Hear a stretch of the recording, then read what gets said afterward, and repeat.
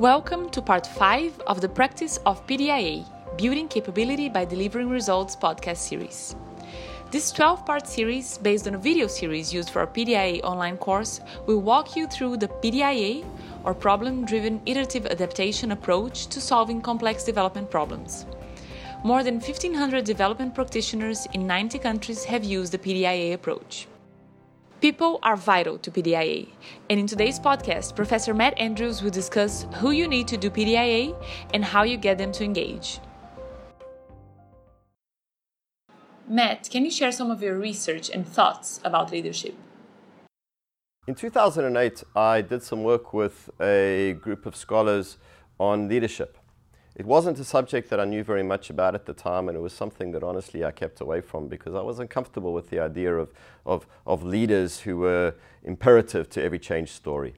It just meant that it was a difficult thing for me to teach because I thought, well, how do I teach my students that really what you need is some charismatic person who's going to change the world, and all of the other things that you put in place are dependent upon that? Because I know that, in my experience, there aren't that many of those people around.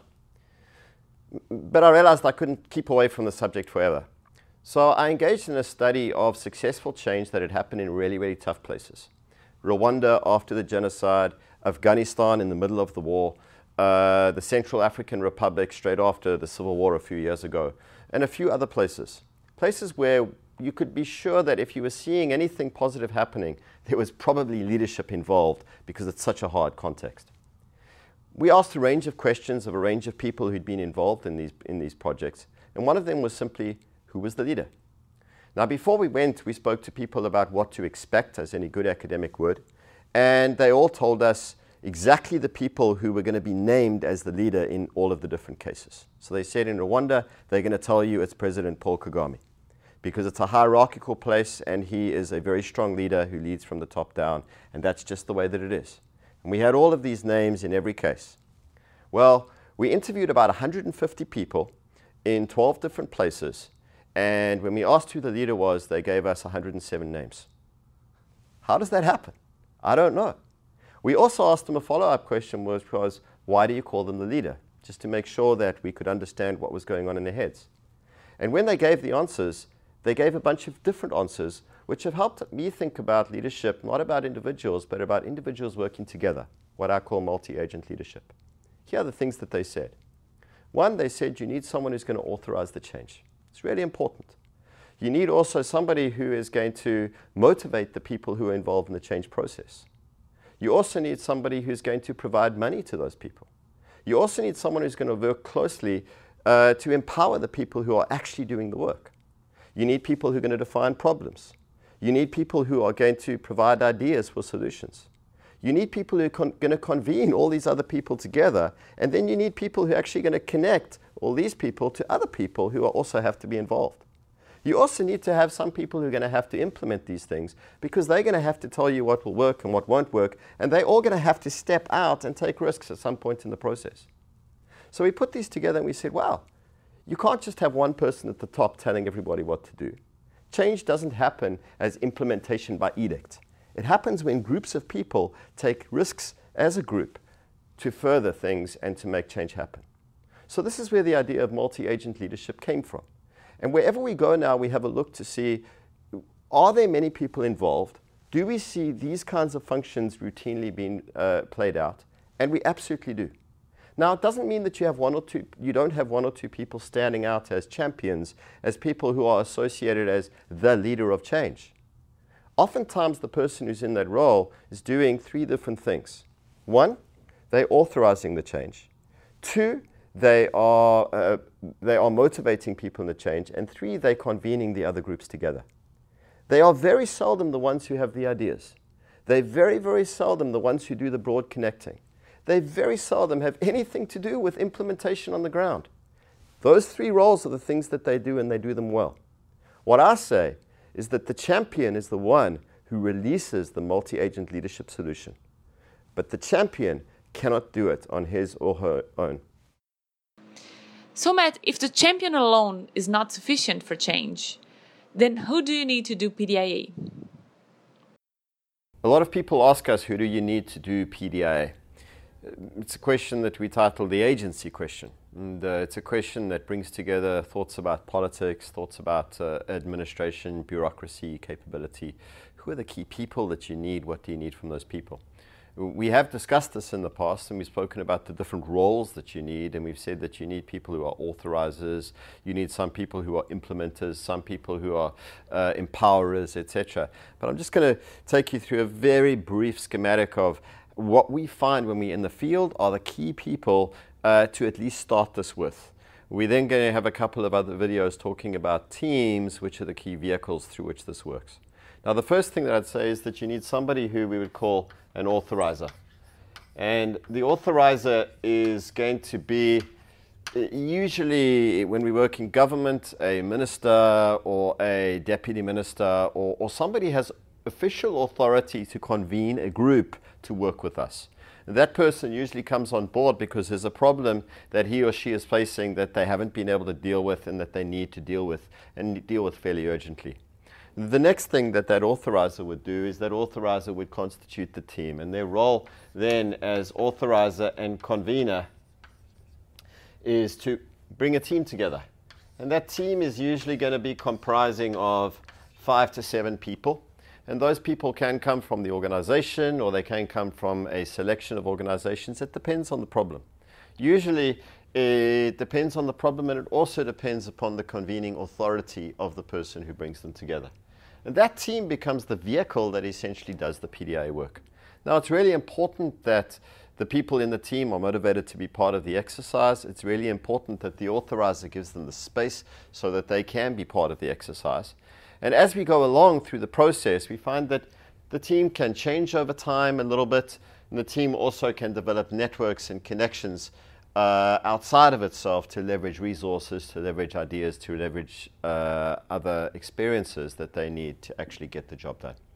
That really is how we start with the agency issue in PDIA. You speak a lot about teams. Can you share some of your wisdom on building teams? Richard Hackman provides a lot more wisdom than I'm going to give you in these few minutes. Speaks about successful habits, successful characteristics of teams. So let's say that you start with your team, and your team has got maybe 5 to 7 members, and that's an important number because Hackman says you bring the complexity of your organizations and your own networks into a team. So when you add people, you're not adding just an additional person, you're adding the burdens of all of their organizations, and it's really difficult to have a team that is more than 5 to 7 members. And we find this in the field as well. We find that when you have bigger teams, it's really hard to determine who's responsible for things. They find it harder to find times when they can meet with each other. There's just practical issues to this. So the first thing is the size of the team. Be careful not to make it too small, but also not to make it too big. The second thing is that it needs to be a real team. You need to know who's in the team. And we start off and we want to know who are the names, what are their kinds of roles, where do they come from, and they need to know who's in the team as well. Now, this sounds like a really simple thing, but when you read Hackman's work, you'll find out that he did a lot of research going into teams in commercial organizations, and he asked the questions to team members, you know, how many people are in your team, and can you name them? And it was quite common for people to say, 5 people, and here's who they are. And then he'd go and he'd interview one of the people. He'd say, how many people in a team? 10 people, here's who they are. How many people in a team? 3 people, here's who they are. That's not a real team. You need to be a real team. You need to know who's on your team, and you need to be committed to each other. The second thing that I would say is you need to be an active team. And one of the things that Hackman says is teams are not committees. They're not groups that get together now and again to talk about things. They are teams that do things together. It's really important. Teams, many people have gone on team building exercises where they climb buildings or they do ropes courses or they go through jungles together. And sometimes those things are really silly, but the underlying thinking behind them is that when you do things together, you build a rapport with each other, you build trust with each other, etc. Now, we don't do those things in PDIA because we'd rather you didn't mess around in the jungle, you just mess around in your jungle, right? You actually started dealing with your problem. But that means that you need to meet regularly.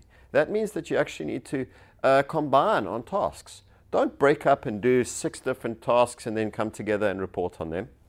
Break up into 2 or 3 groups. Do the tasks together. learn a little bit about each other's strengths, learn from each other, support each other. So you need to be a real team, you need to know who's on the team, you need to be an active team.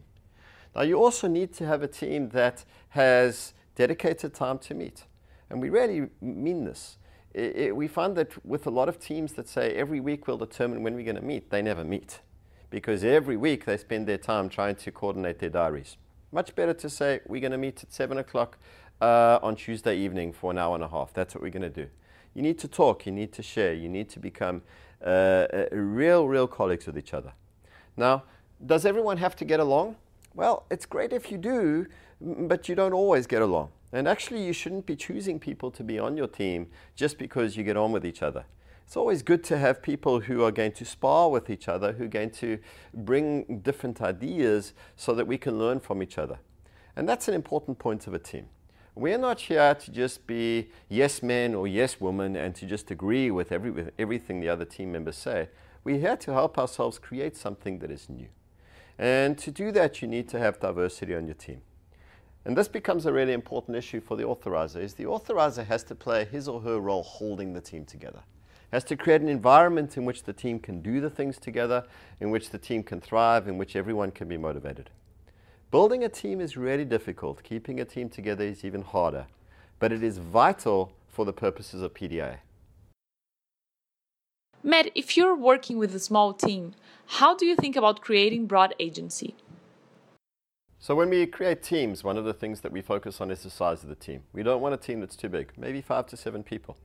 Now, for a lot of the wicked problems we're dealing with in PDIA, that's really difficult because you're dealing with a problem that impacts many organizations, has many different officials from those organizations, politicians involved, etc.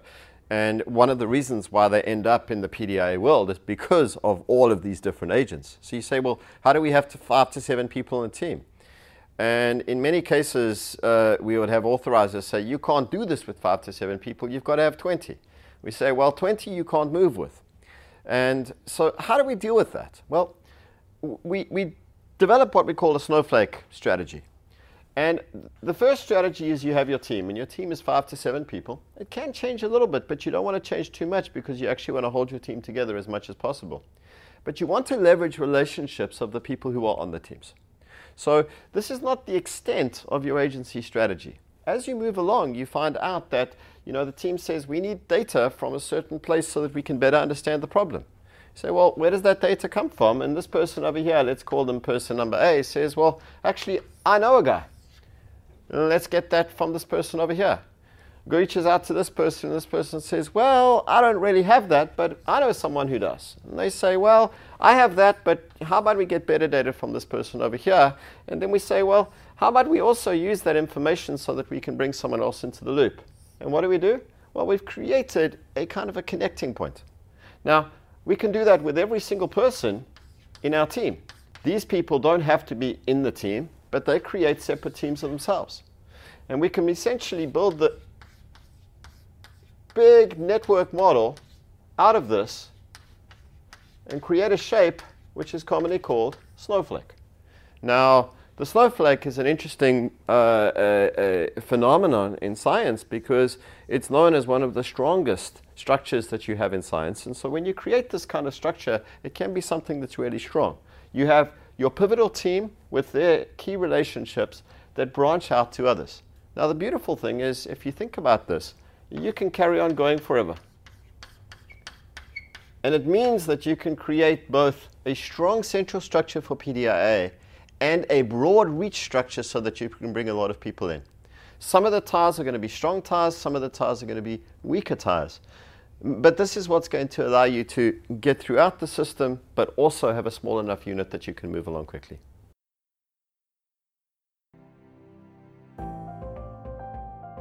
Thank you for listening to part 5 of the Practice of PDIA podcast series. Tune in to listen to part 6, where we will discuss how to construct problems. To learn more, visit bsc.cid.harvard.edu.